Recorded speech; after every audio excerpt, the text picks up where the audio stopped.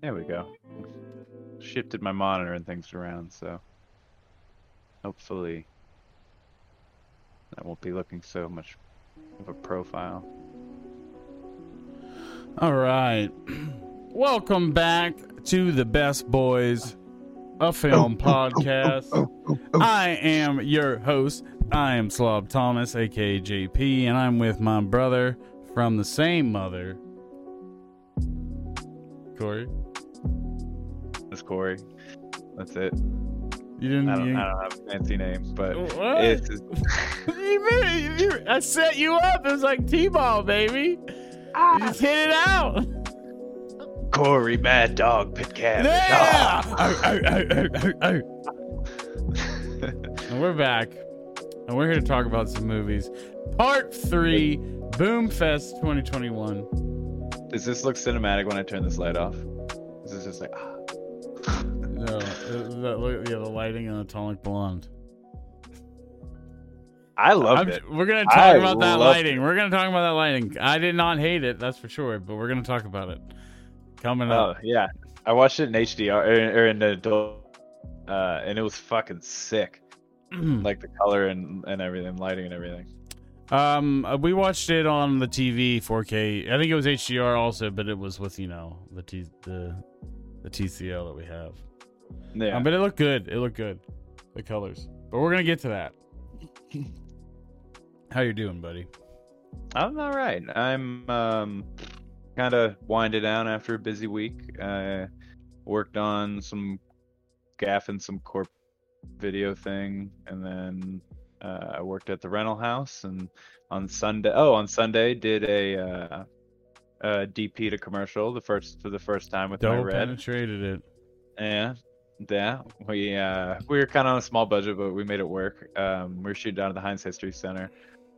We're just trying to make it do this like little West Wing style commercial for that Walk at Home company, but it turned out good. It turned out really good. I'm actually super excited with how it looks. I wish I could share stills from it because I don't know, it turned out good. It was my first time shooting with Ultra Primes, which are super nice commercial lenses, and they are as clean as everyone says they are, and I now know why commercials like to shoot with them. They're just like no CA. They're so fucking sharp. No distortion on any of the lenses. Like it's just so clean, and it paired so well with the Komodo. So I was really excited about it. That sounds exciting. I'm glad that you're working in both sides of North America, both coasts of North America. This boy works. Traveling man, still has time to make time for this humble podcast. I appreciate that. So I got no updates as usual. Me and Riss, my partner, we've been working on Warhammer minis the last night or so, fixing a bunch of ones that needed to be finished, and watch these movies. And yeah, we got work being done on the house next week. I feel like it's all I ever talk about is the house, and I fill the hole. Did I tell the podcast the story about the hole I found in the yard? I don't know, but are you wearing a robe?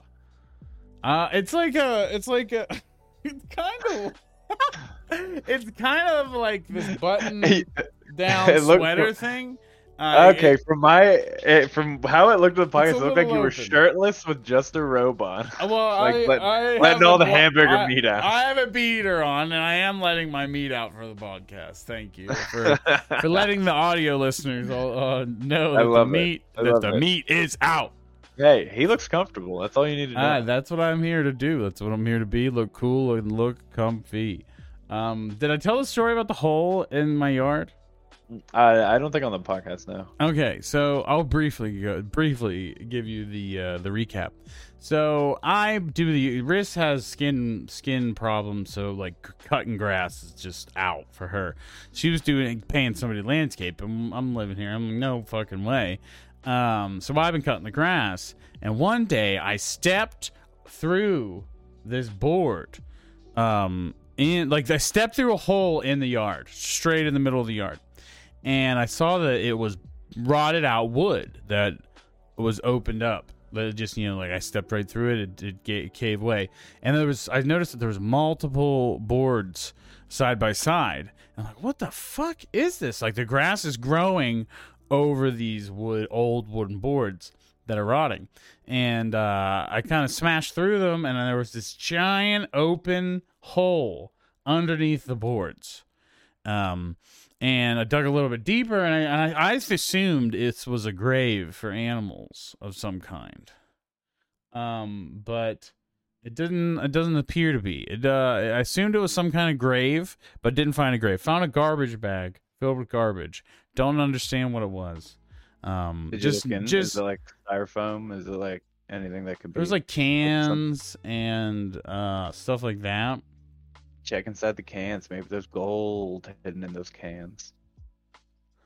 Well, we did. There was no treasure. It was just trash. I don't understand it. So we took the trash through it, put it with our trash, and I've been filling the hole. And that's been my experience. Also, I cut down a tree, a very small tree, and we've been slowly burning it because I don't know what else to do with it. And that's the updates in the homestead. My camera is freaking out, I'm noticing over here, but we're just gonna ignore that and continue. The mine's coming in a little choppy, but not that bad. But yeah, so let's move on. Let's talk about our two movies today. So, I don't know if you can tell, I'm sweating over here. I don't know, can you feel the heat? I'm actually pretty cool, thankfully. I turned the AC on right before the podcast started.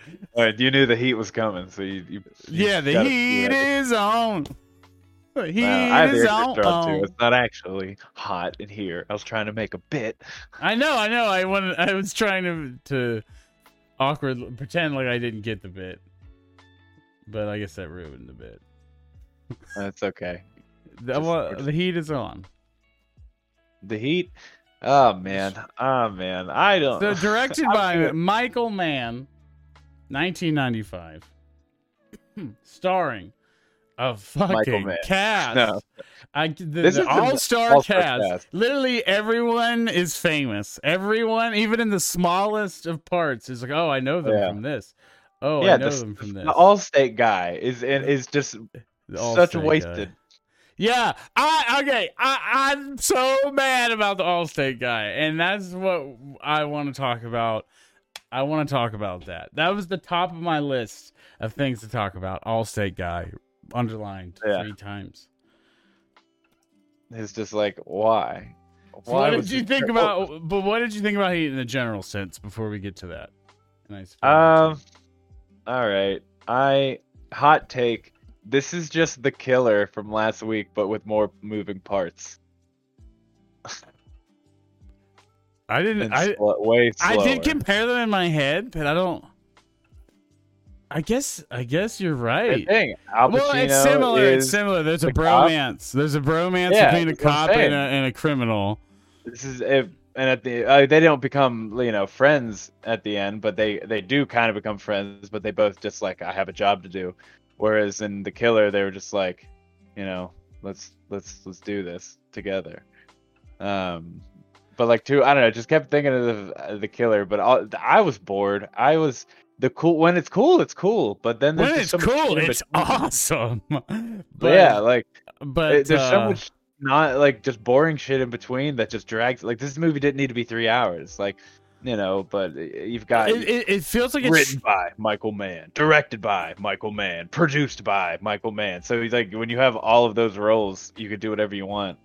This is just like a very much like a crime noir love letter to LA. That was just way too long. It seems like it's a masturbatory dedication to Al Pacino and Robert De Niro, and just like, let's get a bunch of people under them that are also famous, but just give them all this movie's minutes and have them ham it up. Not Robert De Niro does not ham it up, but no, I would say he hardly has any lines. Well, he has very subdued performance. He's constantly in it. He's got a lot of screen time. My boy Val Kilmer, who I was so excited about because I heard that this is one of his sickest roles, Barely in it. Barely talks. Barely talks. He's in it, and when he's in it, has maybe a line, maybe once in a while. I found out a little insight on the production. I found out that this was actually the script he used for this. Michael Mann was a TV movie in the 80s, and he for some reason wanted to do it right on a full Hollywood budget, and didn't want to direct it, but ended up directing it.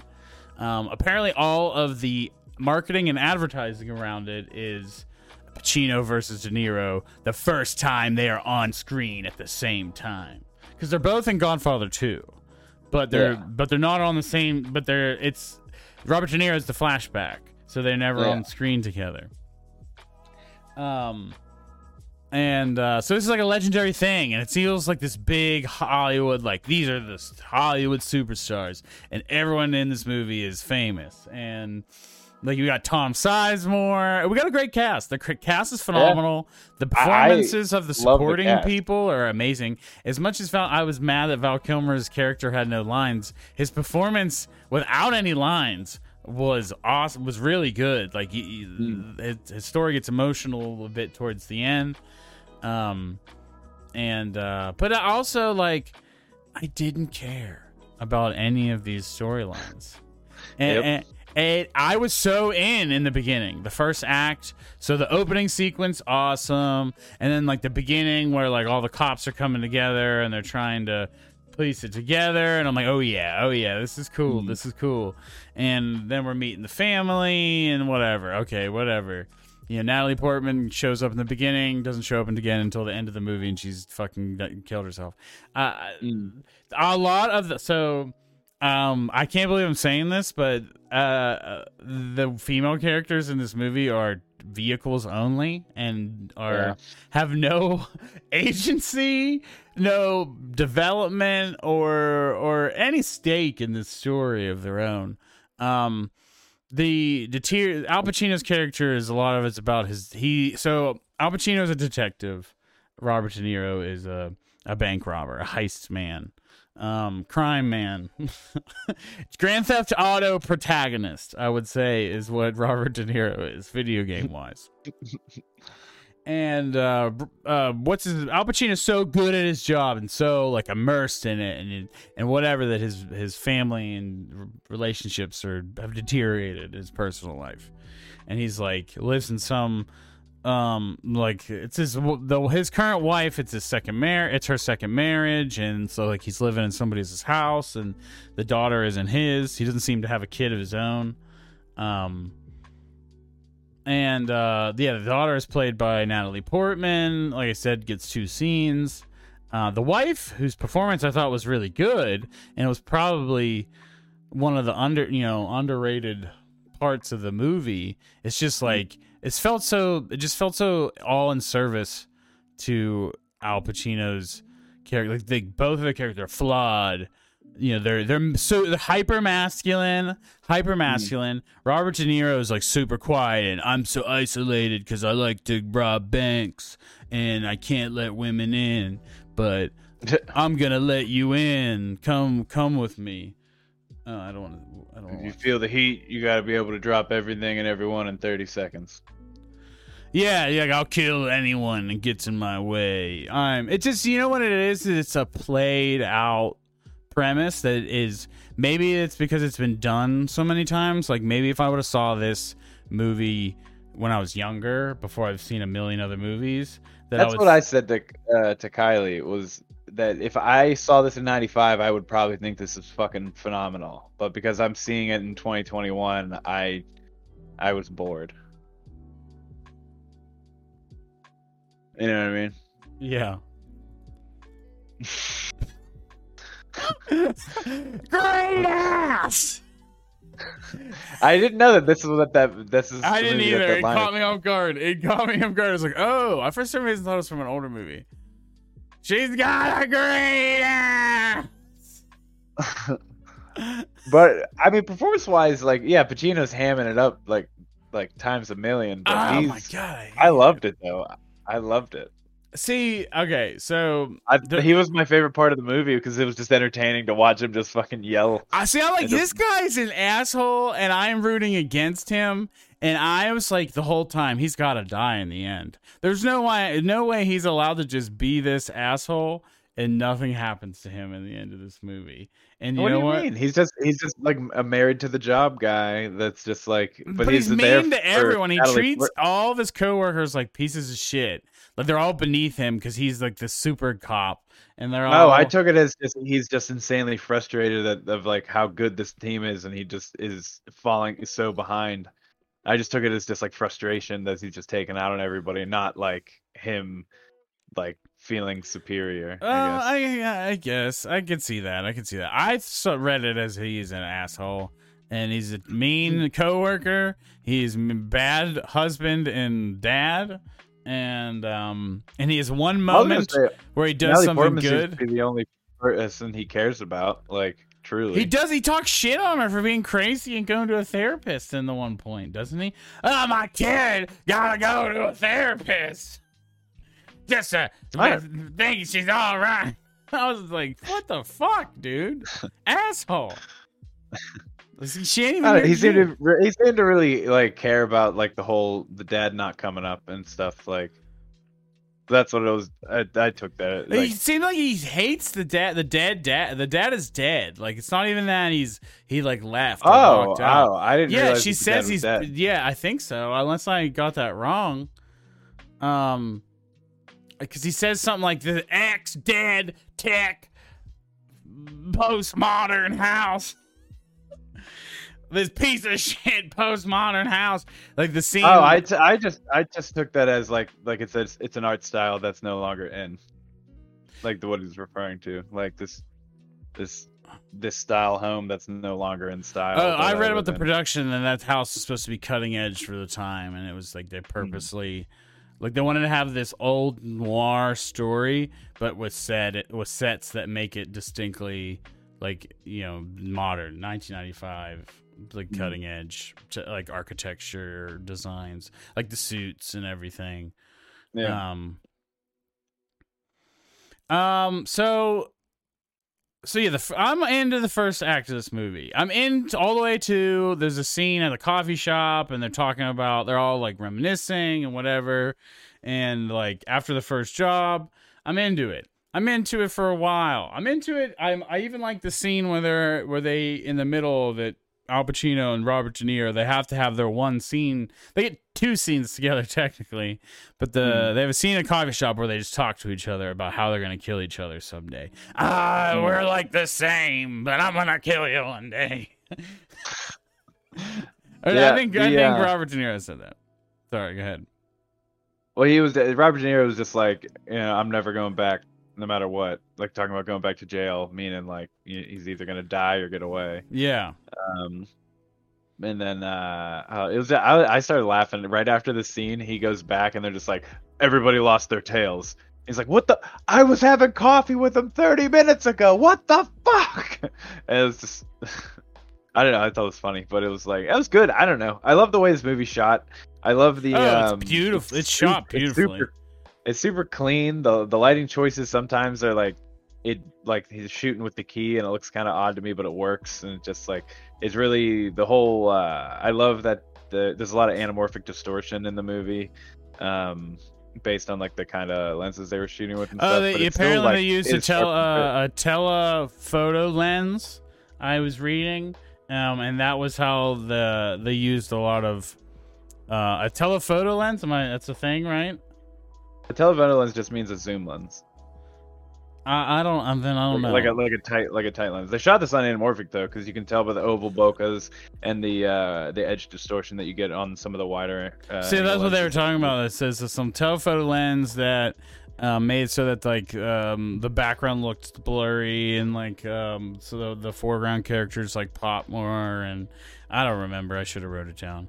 I mean is what you get when you shoot with tight. Regardless of your f-stop, your background gets, or your depth of field gets shallower the tighter of a lens you use. So it's a combination of that with the anamorphic look is just sick. It just worked. Everything on this just looks so good. probably shot everything on a 50, and 85 is their wide, or 50 is their wide, and 85 is their portrait. So yeah, let's talk about. So the team is Danny Trejo, Tom Sizemore, Robert De Niro, and Val Kilmer. And then there was a fifth, Waingro. and then Waingro, who's a terrible. I hate that name. I hate the name Waingro. Yeah, I just kept calling him Wang. Wangro. Waingro. And so that's a team. But while they're all setting up for the big heist in the middle of the movie, their next job, and that's like the whole first act, while Al Pacino's crew is trying to catch them before they do the next job. And there's been the storyline about the Allstate guy. The Allstate guy is playing a character who's just gotten out of prison and is on probation of some kind and has to get a job and has to do all these things to not go back to jail. And he gets stuck at this shitty restaurant, and they hooked him up, but the boss is an asshole and like taking some of his money and just big piece of shit. And I'm interested in this. They keep going back to it for the whole first half of the movie. They keep going back to it, little bit. And he's got a girlfriend, and she's just telling him, trying to help him stay on the straight and narrow. And then all of a sudden, halfway through the movie, Robert De Niro shows up. It's like, hey, you want to be our driver? Halfway. This is in the last 45 minutes. Oh no, it's not. That's way before that. It's like, the an big hour heist. when he's like, yeah, it's an hour. He has to in. be the driver after the big heist went wrong. Like with an hour left in the movie. And then he gets. That's not what happened. Yeah. That's not. No, it's not. He was in the big heist and dies in the big heist. The big bank rob. The movie's that long. Yeah, I thought that happened with like an hour left. No, there was an hour left when they were already tracking down them afterwards. Like Ashley Judd talking to the cops when Val Kilmer rolls up. Is 45 minutes left in the movie. Because I haven't this movie's that long. I have it written down. Yeah, I have it written down. It's 3 hours. Oh, that just goes to show like how much like the last hour of that movie. Just like I was so bored. I was so lost in it. Because I feel like he didn't start picking up again until he finally gets like to the airport. Yeah, it doesn't really. It's I was interested in Val Kilmer, and then he leaves with 40 minutes left in the movie. Doesn't come back again. We don't. No idea what happens to him. He just gets a haircut, and it's just like his wife tells him no, it's a trap, and he just she had a chance to turn him in. All right, so now you've ruined my way. I was going to tell the story about the Allstate guy. I'm gonna go back to that. Sorry. I felt like because that's the best part of the movie. It's that whole middle. Like I feel like that's where it should have ended. But that's hour 2. Where the heist ends is hour 2 ends. After the whole sequence is like it hits the 2-hour mark. Yeah. And that makes you feel like this is going to be the end of the movie, and then you look at the time and you're like, there's an hour left. And I guess that's what's supposed to make this movie different, is that typically a heist movie would end by this point, and we're getting to see the aftermath of what happens to these characters. It goes on a little bit longer, and we get to see the true and the aftermath of this. Usually at the end of the heist movie, we see the people succeed in the heist, and then they ride off in the sunset. Well, this one, we see them all betray each other, or get revenge on the betrayals, and then get caught by the cops, or killed by the cops, actually. But anyways, the Allstate guy, halfway through the movie, he's working as like a chef. He's eating shit, but he's doing what he's supposed to do. Robert De Niro shows up and is like, hey, want to be a driver? Our other driver can't do it. And Allstate guy is like, shit. Takes off his hat and goes. Shoves his manager to the ground and walks out. Gets no more lines in the movie. Giant bank robbery happens. He's just sitting in the car, drives away, dies without a line, barely even a good shot of his death, and his head. Does that count as a red herring? But you think it's going to be more of a storyline, and it's not. Yeah, like he's going to end up being like important or some shit, and it ends up being it's literally just nothing. Aaron ceremoniously killed. Yeah, I didn't. Yeah. I didn't. I felt like it was a waste of time. Like this is a 3-hour film, and I guess maybe that's Like, how it's I supposed guess to be. Like it's supposed to it be sets up that zoomed. they can get a replacement driver, I guess, but I don't think you needed to just like keep going back, given Like this man all why this did we? backstory. Yeah, why did we? This character didn't need all this backstory.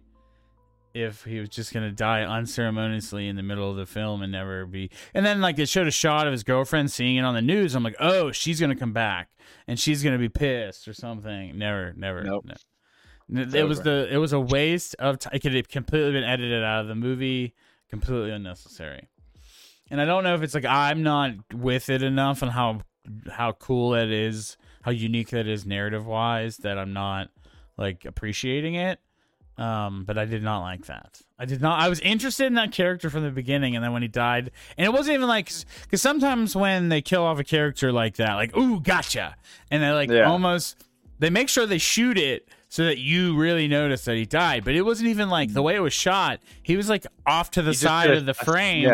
Off to the side of the frame, and then a shot goes into his head and he dies. And it's like never shows him again. Like it just shoots around his dead body as they all continue the gunfight to get out of the car. I guess if you're looking at the gunfight through the perspective of Robert De Niro, like shit is happening so fast, he's got no time to do anything other than just glance and notice, and then move on with getting the F out. Like, I guess maybe to keep that rushed feel. I think that's the way you're supposed to watch this movie, period. As it's through the lens of Al Pacino's character and Robert De Niro's character. I keep viewing this as an ensemble, and it is obviously not an ensemble. It is the two stars and this massive supporting cast. And I think that's my problem with it, is I just viewed this all as an ensemble and different storylines and different characters. But it didn't really amount to anything. It just amounted to a normal fucking crime story that was just extra long and indulgent. Yeah, I was so bored in that last hour. I was because the first heist is sick. It's super fucking good, and then like Waingro is just killing the people. And there's like actual consequences for it later in the diner. Like that was cool. But then that whole thing sets up. It's like, why Robert De Niro? Why couldn't you just let it go? Like with the way you could have been off scot-free if you didn't feel the need to kill Waingro at the end. His thirst for revenge is too much. He leaves his lover that he sequesters for no reason. Like it's just like, why did you even need to bring her with you if you were just gonna do that? It doesn't make sense. He's conflicted by his revenge and his want for love. Yeah. The main two characters are written well. It's the problem that everyone around them, I think, is not, and especially the female characters. This movie fails the Bechdel test on the lowest of levels. There is, I don't even think women get to have a conversation without a man, and like there's no woman speaking without a man around. Without their man. Yeah, it's not even like a general man. It's like their own man around. It's a very masculine film, and as much as the killer is masculine, there's something really romantic and sensitive about it. This movie does not feel sensitive to me, even though it's trying to be. It's trying to get me to care about these relationships and like the one's deteriorating and one's building. I guess is they're the inverse of each other. Like these guys are they're so different, but they're so similar. It's just it's a premise that I've seen so many times, and I think that it's probably derivative of this film maybe to a degree, and that's the issue that I'm not appreciating with. But I don't know. There's so much good about it. I just don't think it needed to be 3 hours. I don't think. Maybe 2.5. I think at least. There's so much good about it, but there's so much I think it's overhyped and overrated. I think this is a movie that people get to watch because it was a big blockbuster before they watch a lot of like more art films and heavier films and indie films or whatever, and they think of this like the deepest thing ever, and then they watch other shit and they're just like, okay, yeah, it was good, but it's not like the craziest thing I ever saw. Didn't change my life. It didn't blow me away. This did not do any of that. I expected it to blow me away. I wonder if it's like, for me, the only thing I like really keep thinking about, I come back to since I've watched it, is just the two heists.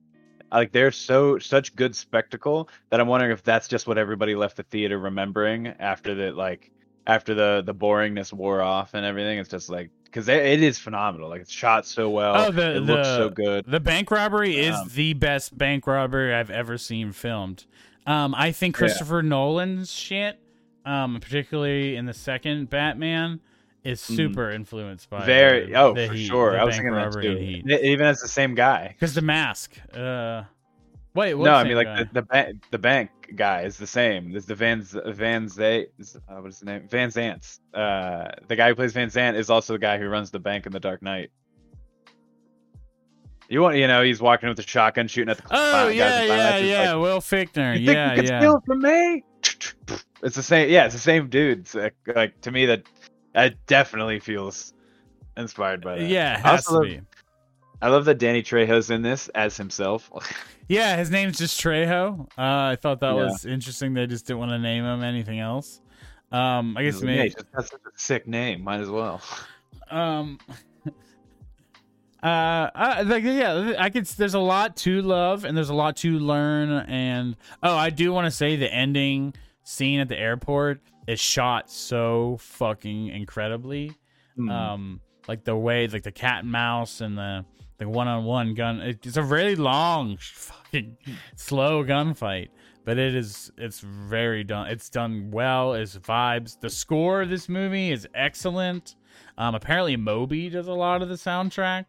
I had that written down. I can't tell if I love or hate this music because a good score is supposed to be one you don't notice, and the entire time, like where I feel like music should have been winding down, it's just like heavy fucking 90s I loved like it. Techno and yeah and I was just like this is kind of weird. Like acid house. Like it's like, it was like I did, it was awesome when it needed to be awesome, but then whenever it was like coming down to softer parts, it's just like the music kept going up, and I was like, I don't enjoy this, but I loved it. But that's fair. I figured you'd like it. Yeah, that's fair. I loved it though. I think the more I sat with it, I hated it. I didn't hate it ever, but the more I sat with it, the more I liked it. But I was very frustrated. I was very frustrated afterwards. I was just like, this is the fucking best crime movie since the 1990s. Like, this is one of the best crime movies ever. I don't know. I said to Kylie, I think twice, I can't believe I wasted 3 hours of the day doing this. That was my initial take. But now that I've sat with it and we're talking about it, I definitely if I would rewatch just the heist and be so on board.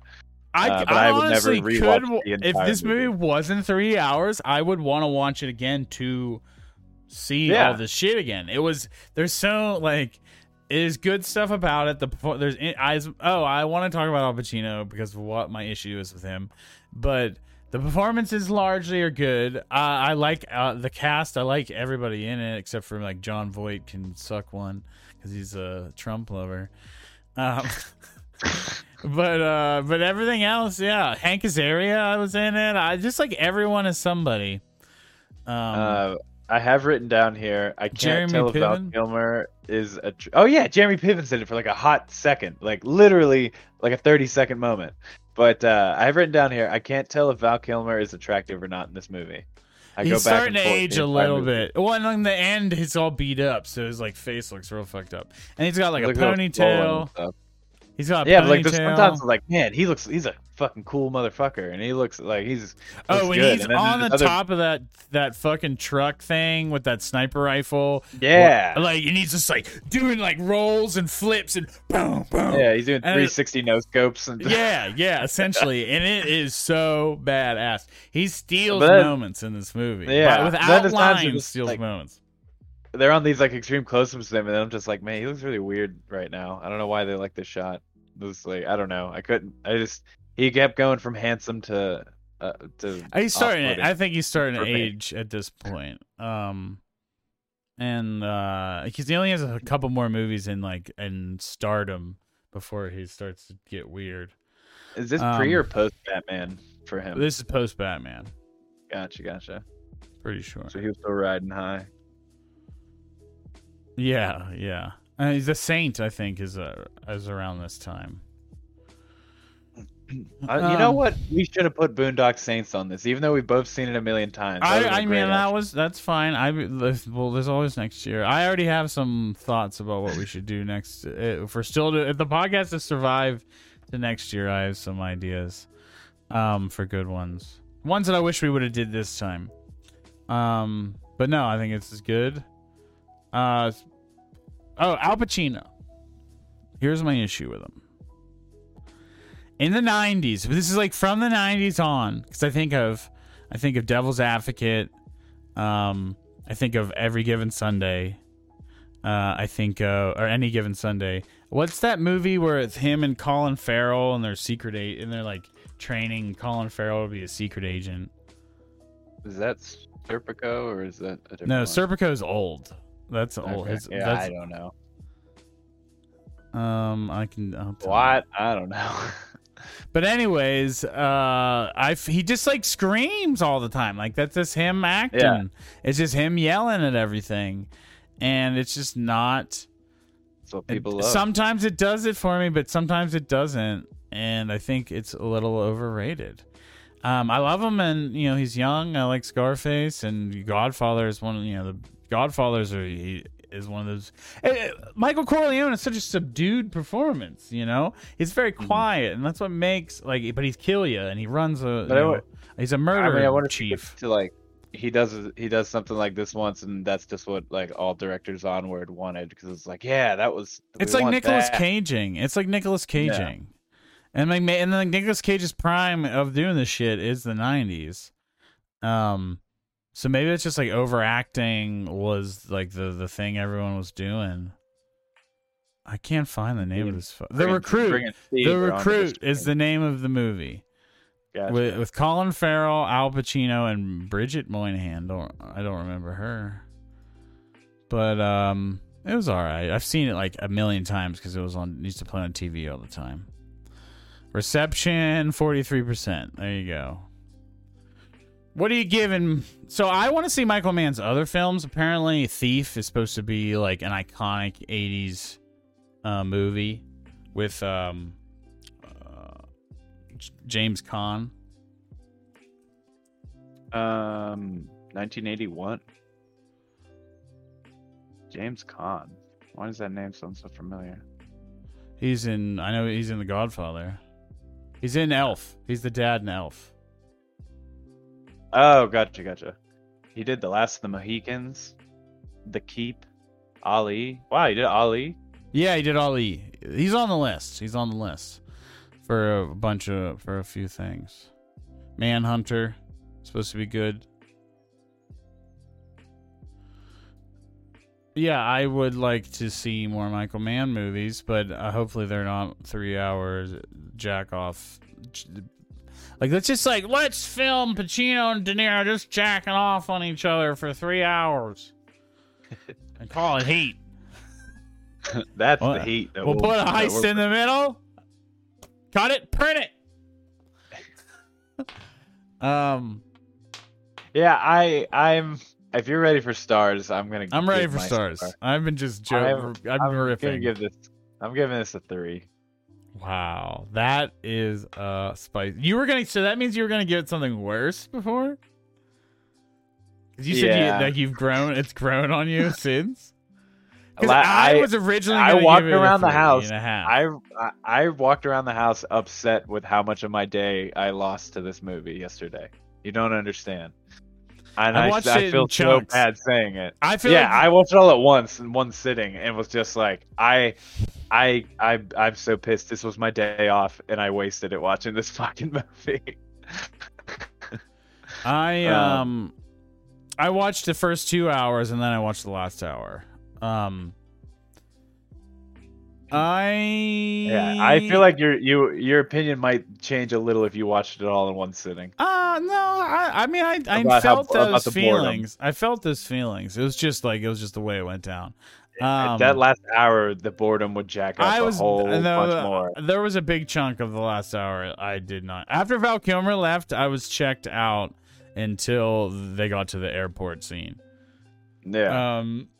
Like I saw Waingro die. Like I registered the things that happened, but I was just like so checked out. I'm telling you, you'd be even more checked out because you've just been looking at your clock. Like, this thing's still fucking going.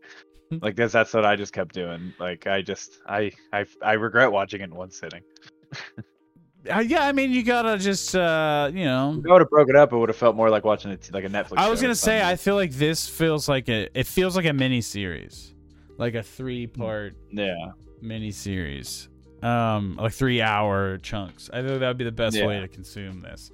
As a film in one sitting, that is what deters me from wanting to watch it again.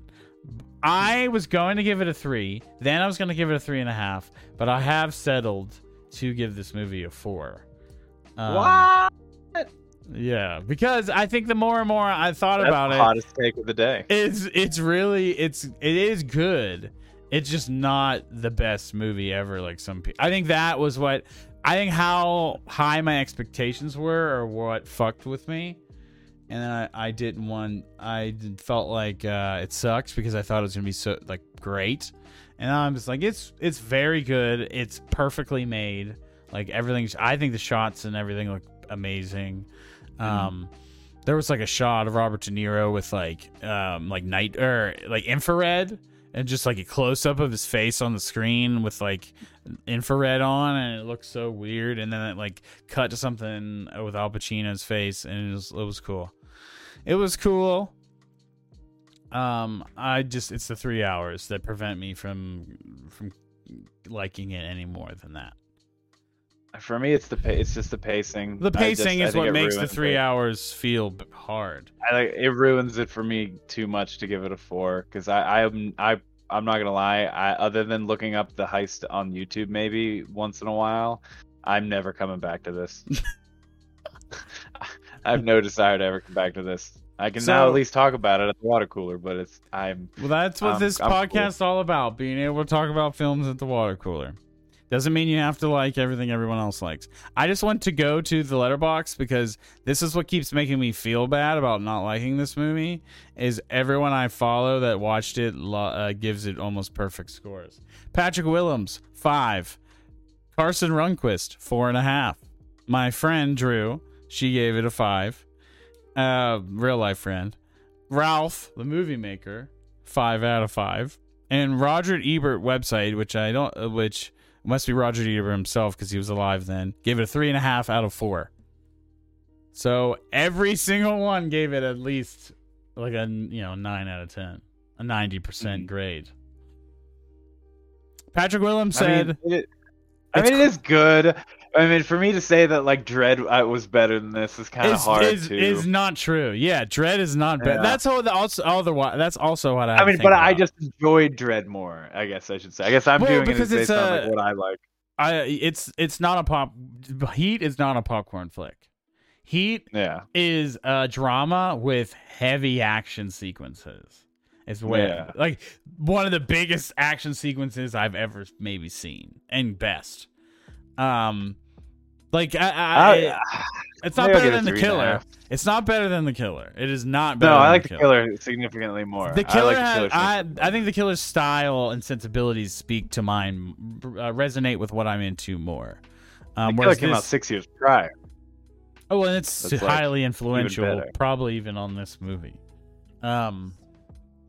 Patrick Willems said it's cool when a bunch of geniuses at the height of their powers all converge on one single perfect project. Nobody else, I don't think, said anything of the thing I follow. But yeah, it kind of shamed me into not getting it at first, but it's not like I definitely don't force myself to love it. I'm not giving it more than a 4 because of how I felt. Because of how I felt at periods in this movie. I'm just like, what the fuck? This is stupid. That's what I'm saying. Like, that's what I'm saying. But I'm gonna tell you right now, the next movie we're about to talk about, that's how made me realize this is a 4, because that movie was not good. Atomic Blonde I is liked not it good. more. It I was liked not good. It I was liked not it a lot good. more. It was a lot. I liked it so much more. It was so much fun. So much more fun. It's a terrible plot, but we're gonna get to that in a second. What, you Well- don't like triple agent conspiracies? It's terribly told narrative, dude. It's terribly. It's not easy to follow, and then once you do, it's just dumb. And the triple agent thing. I and consider myself not the most intelligent person, but I don't know. I followed it pretty well. It was I don't know. me I and thought it Riz, was fun. it was like convoluted, but simple at the same time, and it was just bad. It just seemed badly written. The movie seemed badly written. Let's hold on. Let's maybe switch over. Yeah, to let's. this. That It's not. It's it Atomic seems- Blonde. For It's a little. those. It's a bit trite. Like it's super on the nose with anything artsy it's trying to do. Like just fucking. But I don't think it's trying to be artsy. bludgeoning. It's- Yeah, it definitely is trying to a little bit, and it is bludgeoning you over the head with it, with the lighting, with the constant pop music because they're too lazy to show you that this takes place in the 80s or anything else besides the pop music. I think you're reading this completely different. I think it's just like we're just gonna do something that's a little like I think it has style for what it's got. Like it has It a has style. style. It has style. Yeah, but it's sticking with it throughout the whole thing. But it beats you. It's not. It's like blunt, and it beats you over the head with it, and it is just not done. I think it could be done with much more grace or subtlety, I guess. The action sequences are awesome. Like that. Let's just get that right out of the way. This is a fun. This is a fun movie, but you just turn your brain off and don't overthink it. But it gets boring. Also, the whole second act of this movie is boring as shit. Really? Oh There's nothing man, after the George Michael fight scene until the stairs fight scene. I would say that is am that checked water in the out of stairwell. this movie. Good. Checked out of this movie, but that's the end. That's literally the beginning and the end. This is directed by the co-director of the first John Wick and the yes, I know. director of the third John Wick. Which third John Wick is my favorite of the three. So that's why I like this is very much female John Wick. I see. I didn't think that. I did not think that, but I haven't seen them all. Yeah, I've seen all three of them. This is very much female John Wick with more story, if that makes sense. Like there's more going on here from a story perspective than there is in John Wick. I thought John Wick had more fighting than this. This didn't have that much fighting.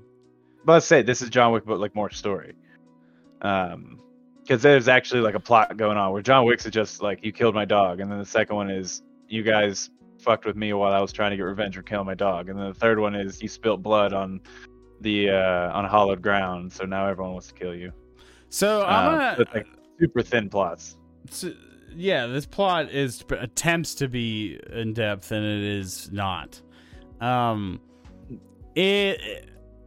So this film boils down to three basic themes: 80s pop music, bisexuality, and stomping on dicks. That's the three things. Those are the three themes of the movie. There are like 9 dick shots in the whole, and then at the very end, she stomps on James McAvoy's dick. Just literally stomps on it. I'm just like, what?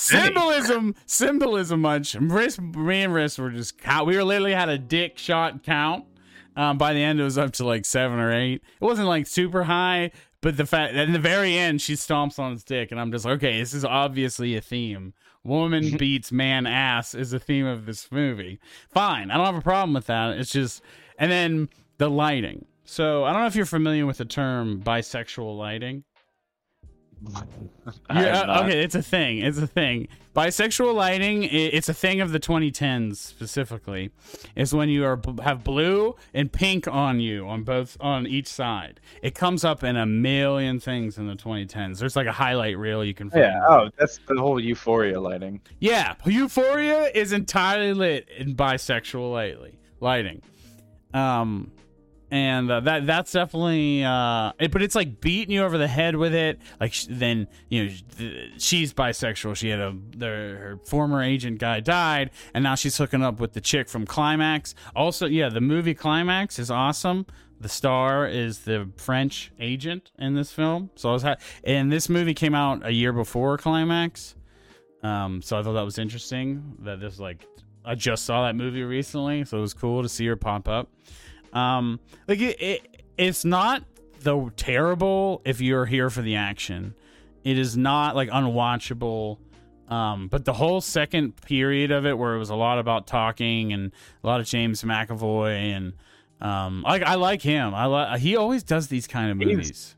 He was phenomenal in it. I thought the cast in general was really good. I like Charlize Theron in it a lot. I didn't have a problem with her performance. She's good. She's always this good. She has a high bar. And she so then there was the duplicitous, she's bisexual and she's a double agent and she's a triple, and then we find out she's a triple agent, and she's just she's sneaky and deceitful, and I feel like it's just a bad kind of a stereotypical characterization of a bisexual person. That's why you say, because I didn't even notice or care about the bisexuality at all or anything. I was just you're not really connected to that stuff. Yeah, and because I don't feel like it's making it. It's a theme in the movie. It's literally a theme in the movie. The lighting, the character is bisexual, the double agent, all that stuff. It's a thing in the movie. I mean, I didn't correlate the two as being anything more than just she just has a female love interest in this, and that's all I went with, because it's it's I feel that's when he says beating you over the head with it. I don't, other than the lighting being neon for everything, but I wouldn't. I would. I just spelled it out for you. I just spelled it out for you. For what this movie is, I would feel like the creators would have made this just because this kind of neon lighting is popular and it looks cool. Oh no, this is intentional. No way, it's not intentional. To have the lighting, the bisexual character, the double agent shit. It's a trope. It's not trope, but it's a stereotype. Because it's based on a graphic novel. Yeah, I know, but I don't think that that's probably why they chose to do some of these choices, if that's a part of the comic. But it really makes the movie a time capsule. It dates it for me a little bit. If the movie was good, I honestly don't hate the lighting. I think it's cool. And it's a kind of a gimmick a little bit. And it doesn't really, nothing about the movie, like I said, indicates that we're in the 80s, other than the intro in the beginning, the constant barrage of 80s pop music. And it's not even deep cuts, it's all the basic ones that you'd probably think of. Well, I mean, you also have all of the cars. You've got the Berlin Wall, all of the set design and stuff. It's all. When they talk about that's the Berlin Wall or whatever, but it's just not. I feel like they overuse. It's like a crutch, the pop music, and I think it's a thing with movies in the 2010s because of things that were successful with it, like Guardians of the Galaxy. That there's a lot of movies since then that are just constantly barraging you with pop music. The Suicide Squad is an example of a terrible movie that does it. Oh yeah, that was. I don't think this is as bad as something like that. Because at least there's a theme, but it doesn't feel like it's that well curated. It just seems like they went to a top 80s hit list and make sure that it was Europe centric. So there was mostly non-American music and non-American bands. I don't know what the fuck is playing right now. I don't know. It's not, like I said, it's not the worst movie ever. I don't think it's not worth a watch. I think it is the worst movie we've seen so far on Boomfest. As far as made, the narrative is thin for me. I thought I think this is great. I thought this movie was pretty good with what it was trying to do. I thought the action was was exactly what I wanted it to be. And I like that it's the same kind of like I wanted this movie treating it like John Wick and treating it like shoot 'em up and stuff, and it's like it's everything I wanted it to be, but I it think it's had I like worse. It's like a the neon worse style version with of it. that. It's just a worse version of that. I don't know. I like this about as much as I like the first John Wick. Tell you what, that's like legendary. The first John Wick? Yeah. Yeah. I mean, it's good. Like it just like that oneer goes on for so long. That's in this good, movie. but that doesn't it doesn't like make up for a terrible plot. I don't know. I didn't think it was that bad. At least Heat has a very coherent and understandable plot. And it's just like I don't know, just hitting you over the head. He has so many things, unnecessary things in it that bloat it, though. Which, in my opinion, it makes it like that's why I was bored. It just spends extra. It goes another hour. Like once you understand that it's an extra hour on the heist movie, like this is where the normal heist movie ends, and here's another hour of what happens after. I think it gets a lot easier to understand why it is that long. And they spend a lot of time on. I'm not saying that's perfect. It's just a much better made movie than this. This movie is a little gimmicky, and it's gimmicky, and it's got stereotypes as far as bisexual characters, and that's not terrible. I'm glad that we have. I'd rather have this than nothing. That as far as representation or whatever. Like it's not saying like this is egregious and this should be canceled. It's not like that. No. It's just like it's obviously directed by a straight white man is what I'm like. It's obviously one of the people helming this project, but they tried to do something progressive. They tried to do something with a character of LGBT origins and whatnot. It's just, I find it a little unfortunate that it's like, it kind of falls into a stereotypical thing with the like bisexual double agent. So this is I was reading this is a passion project for Charlize Theron. And she is on as a producer as well. Oh, okay, that doesn't change anything for me. I'm gonna say like that because isn't she part of the like the LGBTQ? Well, that's not the issue. It's the who made it, who wrote it, directed it, the filmmaker. Yeah. Well, I mean, when you're on the producer, if you're a producer, you have a heavy hand in how something's made. Yeah, Charlize Theron's not a filmmaker though. Like, she can only have so much control. She can only have so much control of what's going on. Well, a producer has more control on set than the director. It's the director's vision, like. Oh, for sure. They're like, the I'm filmmaker. Saying, like, it's from what I'm reading. There's a reason why the producer doesn't get credited as the filmmaker. There's no producer auteurs. You're missing what I'm trying to say. I'm trying to say is like she would have a hand with the director in kind of figuring out the vision, especially if she's also starring in it as well. Yeah, I'm not saying that. Yeah, but that doesn't. I can just feel like this missing. It may be that it's just like not. It's dated. It's dated it already, and it's only 6 years old. Old. 7 years old. That like on as far as LGBT stuff. Regardless of any of that, I just noticed that the director is that. But regardless beyond that, point whatever. That's just me talking. It's that kind of thing like already dates it to this time.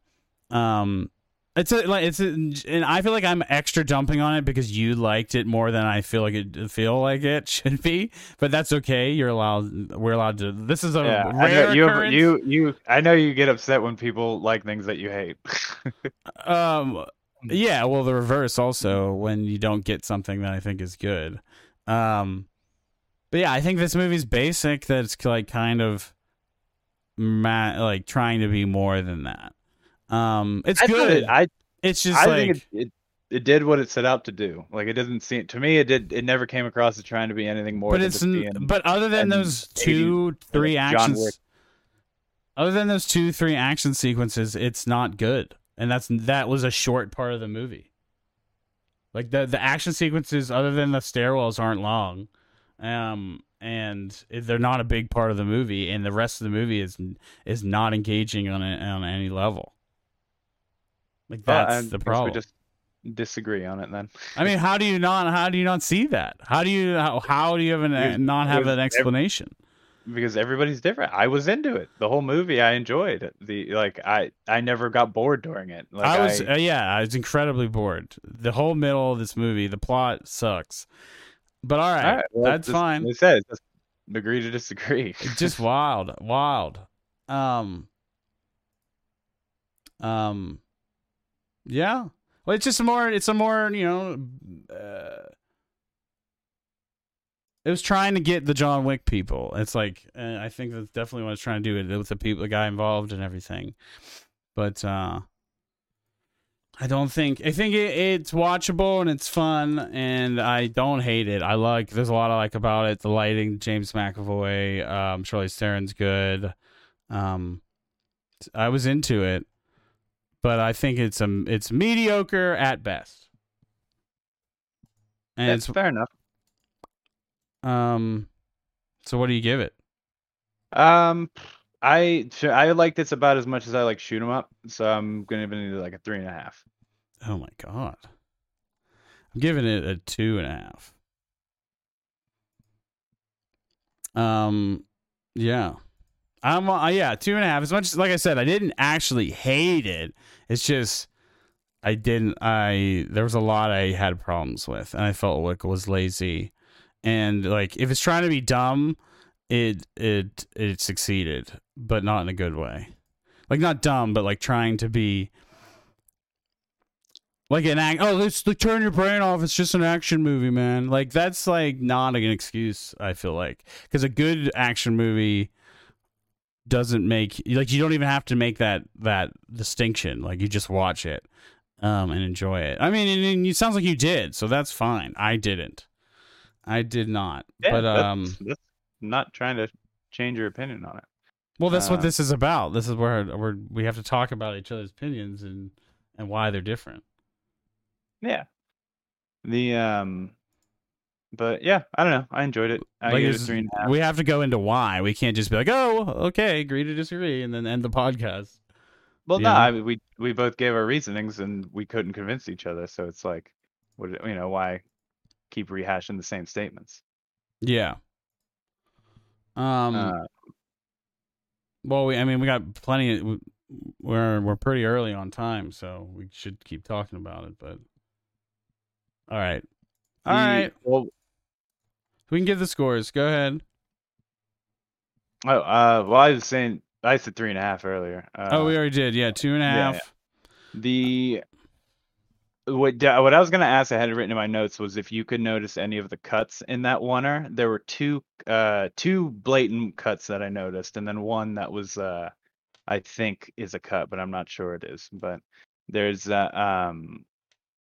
in the stair oneer, because it goes like from I read that there was the hallway. It was stitched together like Birdman, is what I read. Yeah, I figured it had to be, because it was like, it goes on, like, I noticed it was a oneer when it was when it goes into that room and you have the spyglass guy. He's trying to like tape the shit around him, and then she's still fighting with the blonde haired dude, and then it still keeps going without a cut. Now, obviously there's a cut in there somewhere, but until it goes all the way until they get into the car, and then that big semi truck blasts through the one KGB guy's car, and that's the first cut that you're like meant to see or whatever. I thought it was super cool though. That was like that was one of the longest like action wonders I feel like I've seen in a movie, because like that's like those are obviously how about hard boiled like I mean, I don't think that's as long as this was. That's a pretty long one, ain't it? I guess not long. This like is pretty long. Minutes. You're right. This is long. This is like over 5 minutes. Is what it felt like, at least. But yeah, super good. The all of the like what's it called, the stunt choreography and everything, and nothing ever looked like it was like, you see those the henchmen in the background where they're like just waiting for their turn to go in. Others did really good with that and giving everybody something to do, and the director David Lights is a former stunt choreographer as well, so it's like that makes sense. Like he knows how to shoot the stunts to make them look as like the best as they possibly could be. Um, the Yeah, all this that where it looked good. I like the fight scene behind the movie screen. Yeah, that's what I like. That's what I mean. Like there was obvious nods to artsy shit because they were playing Stalker. They were playing Tarkovsky on the theater, like an advertising it. Like that's that's an art head flick. It's like everyone knows if you're into art film, indie films, but that's somebody you'd probably hear about early. But yeah, that's what I was like meaning. Like there was these nods to like they were trying to do something with it, and I think maybe that's what frustrated me. Is like I knew it was going to be. I expected it to be a 3 out of 5 action film that was just like whatever was the vehicle to make it happen. I think it's because they tried to make a plot, like it, and just like with Spyglass and the list, this list of spies and the double agents and like they tried to make it like this interesting spy story, but I think in that regard it failed. It failed, and. So it was a poor vehicle to tell this, to have the action, and that's what I think makes it makes it a little bit hollow. I'm curious how much of the story is from straight out of the graphic novel, or how much of it is less made up for the movie as well. Because I feel like that would, if you're bound by this whole triple agent thing, obviously there's a way to do it better, and there's definitely parts in the middle where I was like. Obviously James McAvoy is bad in some capacity, but just like to what extent? But he wasn't even the bad guy. Like it was her deceiving him. That was it feels a double pleasure to deceive the deceiver. Yeah, and then then you get the twist, which I am not gonna lie, I expected her to be Satchel, and then. But like afterwards, when she's like killing it, or they're going to kill her, and then she gets in the thing with John Goodman, I was like, oh, so she was just with the CIA the whole time. I heard her accent slip in the car when she was in the car with Spyglass. She said something under stress, and it was straight American accent. I was like, was that an American accent? And I said it out loud, like thought it was an inconsistency, and then it actually just came up at the end. So I thought that was cool. It wasn't the issue with even like. With that happening or anything, like the twist being predictable or anything. It's just how it was told, and then just like so much time was spent on 2 lesbian sex scenes, and just like, okay, like we get it, she's bisexual, we get it. Tell more story. Yeah, I don't know. I've decided I'm changing my score to 2, by the way. Not because of like this conversation. I'm just the more I'm thinking about it.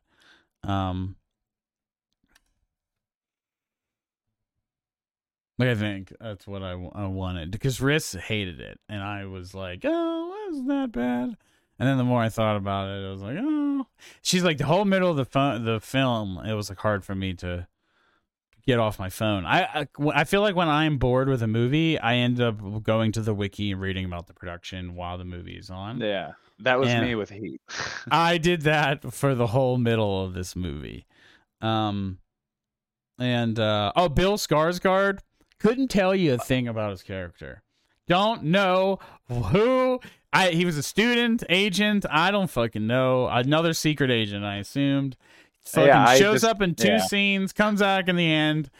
Fuck off! I know what's going on with him. She had a line that was like, "Oh, we're gonna use my people for this," so I just assumed that they were all part of like MI6, or I guess but now actually, you know that they were the CIA. So like I don't know, that made sense. Like whether or not it's good, it made sense. It's not like this is not a terrible movie. This is, even if you like action and want to see an action movie with some ass kicking, and especially if you want to see a Charlize Theron or just a woman whooping man ass, you should see this movie. It is worth it for that. Yeah, her stunt choreography is so good in this. Yeah, like I think that's my problem, is that this feels like a movie made by stuntmen. This does not feel like a movie made by filmmakers. This is a movie made by stuntmen. I know.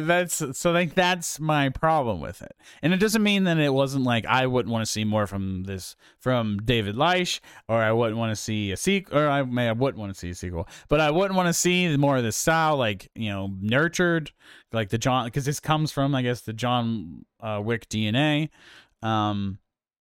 It's fine and it's fun. It's just, don't think, if you don't understand what's going on, don't overthink it. Just wait. There'll be another punch scene soon. If you want, and then you get maybe a lesbian sex scene in there too.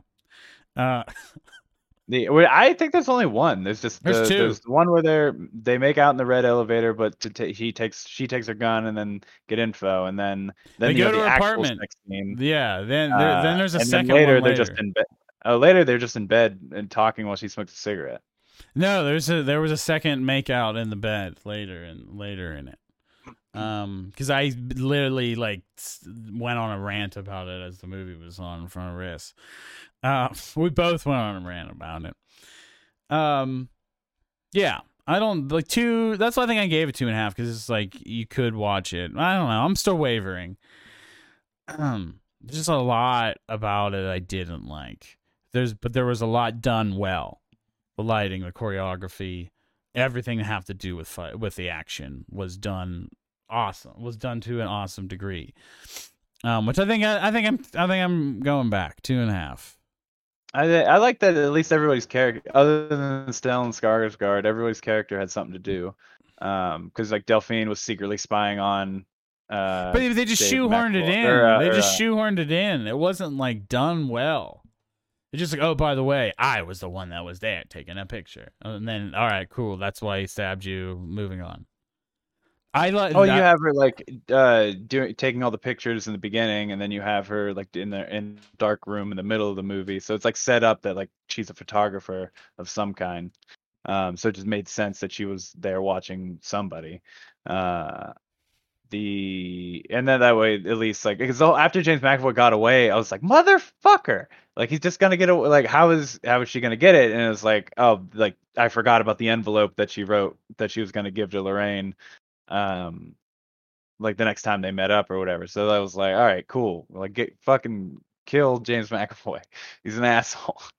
But I loved his performance. I definitely did a good job of making me not like him. He loves to take movies like this, like C movies. He's a great actor that takes a lot of C movies. I think he gets to just do what he wants with it. You know what I mean? Does he not get bigger? I must not get bigger movies. I might like playing this and this thing, but also or that. I have to see Glass still. I really want to see that. Because I like Split a lot. I thought Split was really good. People are pretty split on Split. Really good. Yeah, Breakable is slotted, but Split I think is there. People are pretty split on it. But yeah, I mean, I can see it. I think his performance is so good that it drives me to like it. Like, because it's like kind of in the like the end of it kind of gets in like the ridiculous, unbelievable, but like the performance is just so good. Like, but like his performance, because he's playing like 10 different personalities or whatever in it. He's a great actor. He's more than he knows how to he knows how to chew a little scenery, that's for sure. So let me just go to my review roundup here. And for Atomic Blonde, so Critical, who's kind of, I don't know if you know Critical. He's like he's a regular YouTuber, not really a reviewer, but he gave it a 3.5. Yeah. Jeremy Johns, who is kind of I would call a normie movie reviewer on YouTube. He gave it a 2. My boy Ralph, the movie maker, gave it a 1.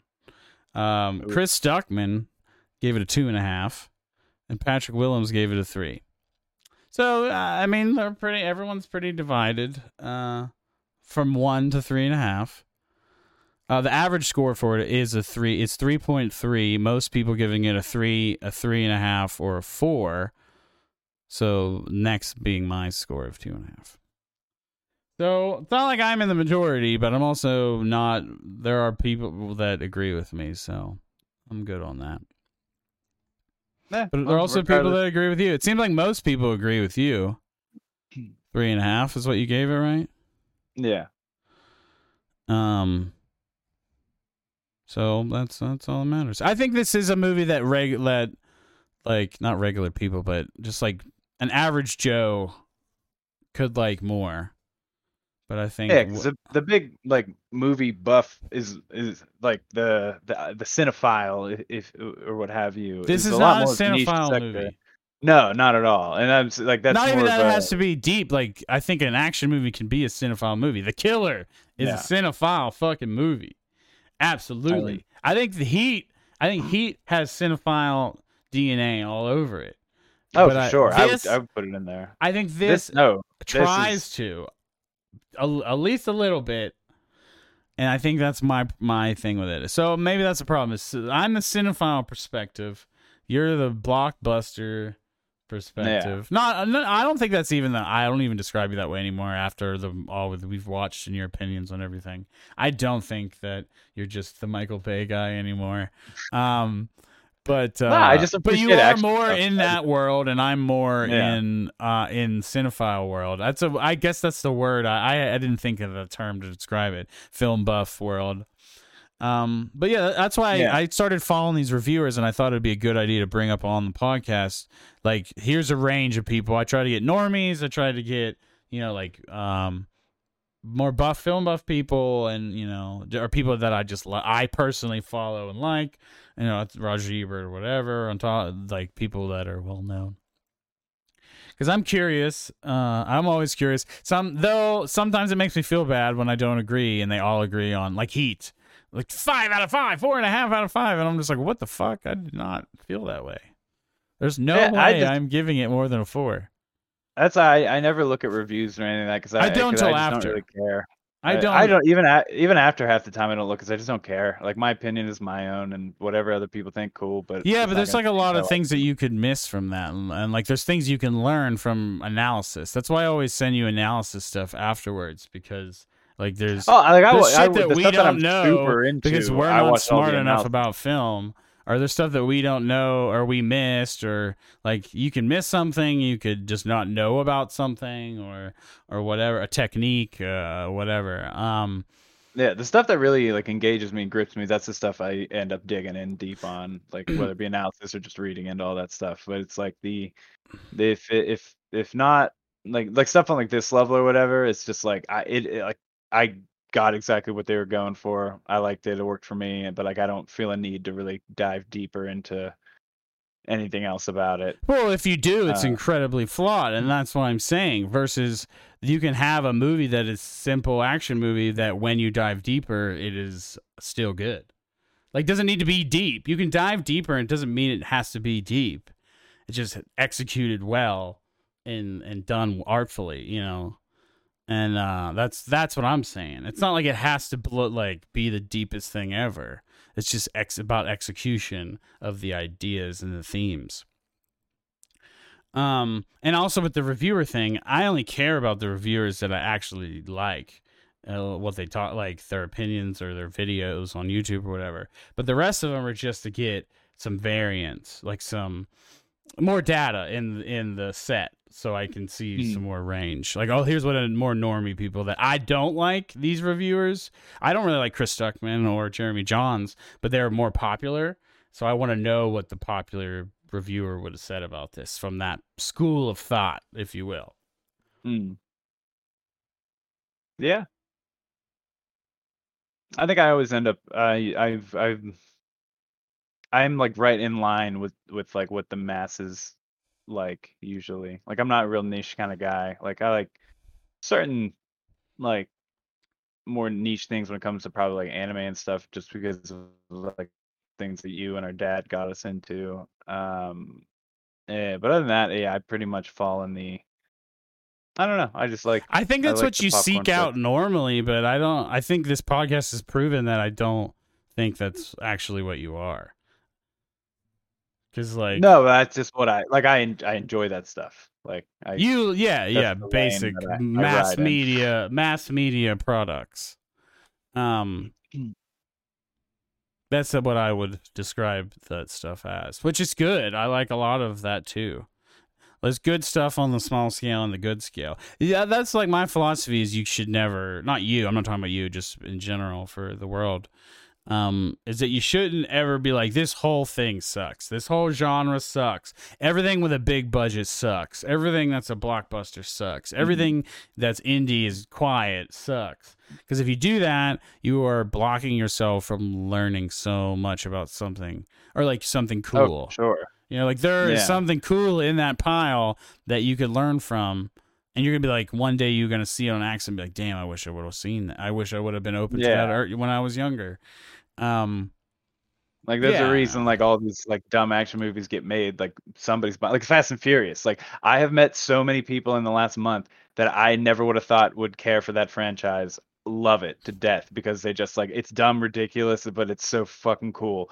And like that's it. That's enough. I hear that there is like a strange artfulness to the maximalism of the later ones, and I do want to watch them someday. I just don't like. I've only ever seen the first 3, and I didn't like any of them. So why I've only want to watch the later ones? I've seen the first 3 and 7. I saw 7 randomly in theaters, like years ago, but I don't know. I was like the guys I roll with in Pitt, like they're all like super artsy farts dudes, and they were just like, oh my god, I can't wait to see Fast 9. It looks so good. And I was like, really? I'm the only one that doesn't want to see this movie? I am so shocked. I mean, those people that get hyped for those kind of movies, it's all about family. It's just dumb and crazy action. That is, I'm into dumb if it's done well, like I said. So I would always give something a chance. I feel compelled to watch the Fast and Furious movies because of all this hype. So just starting with like 4 on. So me and Riss have been talking, and I want to say this on the podcast. She has noticed that the entire Twilight series is on streaming right now. Yes, Kai almost made me watch it a couple days ago. So same. So I think we should do either a special or a watch party or something where we marathon, like maybe it's in 2 chunks where we watch 3 movies and watch 3 of the other ones or whatever. God, that's so many. So much Twilight. I'm gonna need so much pizza. Yeah, we would need lots of snacks and drugs probably, but yeah, we were talking about it, and I was like, I don't know if we want to tie up the podcast for a month on Twilight movies, because that's not what this podcast is supposed to be about. But yeah, maybe we watch them all, and then we just do one big episode about the series as a whole, and we just do the watch parties on the side, and then once we finish, then we do the episode. It'd be so. That's gonna be so hard to do. Your Movie Sucks did a little video for each movie, and I watched them all. And my God, this is some of the worst shit ever. Kai made me watch the trailer for the first Twilight on Netflix, like the Netflix trailer of it, and I'm just like, this is what this looks like. This is what's like did so well. The first movie looked like dog shit. Yeah, it looks bad. It looks really bad. It's low budget. And then the first one is low budget. It's super weird seeing Robert Pattinson, who is like such a phenomenal actor and has just done all these high like great roles, but now he's just fucking Twilight dude, Edward. It's nuts. It's so nuts. It's so weird seeing it because it's like I'm watching a reverse progression, like a digression, going back to Twilight. Ugh, it's wild. All right. I think I'm done here. I'm done with this podcast. We just about to hit what do we got going on next week? Next week is the final week of Boomfest, and I also looked at the flyer and noticed that I put the wrong dates on it by one day. I put Fridays, not Saturdays. The last week hour and a half flew. We were actually struggling we were about to finish way early, and then we just had another 40 minutes of talking out of nowhere. So next week is Kingsman and Expendables. Can't wait. This I cannot wait for. I feel like this is the weakest pairing of yet. I feel like I'm excited for you to. I'm excited for you to watch Expendables. That's what I'm Just excited for. experience it. Yeah, Yeah. after Atomic Blonde, that's the bar that I'm at for both of these movies. So they have You'll to like they have to Expendables beat more. they because I just was like reading like, oh, Kingsman is one of those movies. I just saw this morning someone posted in a group I was in. Kingsman's a movie that if you think that people say is really good, but it actually sucks. It Nah, fuck actually, that. it's like Kingsman's wanna really be good. good. It's like wanna be really good. Like this. Like they kind of compare it to something like this. No, And Kingsman's legitimately really good. Like it's a fun movie. You'll like it. You will like Kingsman.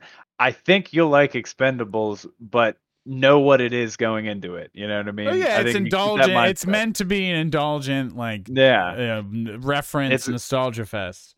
yeah, and I think that's what like Member berries distilled into a film. yeah. I go in knowing exactly what I'm like what I want to get out of it, and as long as that expectation is met, that's all I need to like it. You know what I mean? Like I was with this, like with Atomic Blonde, like it was exactly to a T what I wanted it to be and what I thought it was going to be, and so I had to get like I wasn't let down in any way because it was just it did whatever we talked about it, but I'm super excited for you to watch Expendables. Yeah, I'm excited to talk about it, and then we'll wrap that up, and then we gotta start thinking about what we're gonna do once we have to actually watch good movies again. Um, uh, I definitely want to watch We Pig. had 2 weeks, the last 2 weeks were good movies. No, I'm just joking. The Killer has changed my life. So that, at the very least, The Killer changed my life out of this boom fest. So I'm It very taught me thankful. it taught me how to never have to reload again. Taught me how to love your friends. But But yeah, I want to see that yeah, Pig I want to movie see Pig. yeah, so we should do that for the first episode back. We can pick. I would like to. I think we should try to do a wave of newer stuff to catch up on the 2021 stuff. I feel like we want to pick movies from the 2010s that we haven't seen, but in reality, some of these movies are actually not that relevant anymore. Like Kingsman or Atomic Blonde and Mother and whatever. But I want to catch up on things I wanted to see. So this isn't just for the world; it's for us too. So I'm excited. But all right, I'm signing off. It's Slob Thomas. My camera's been fucked up this whole time, so we're gonna have to figure that out for next time. Alrighty, sounds good. I'm Corey, and yeah, catch you on the next one. Poop on your ass. Poop. Poop. Poop.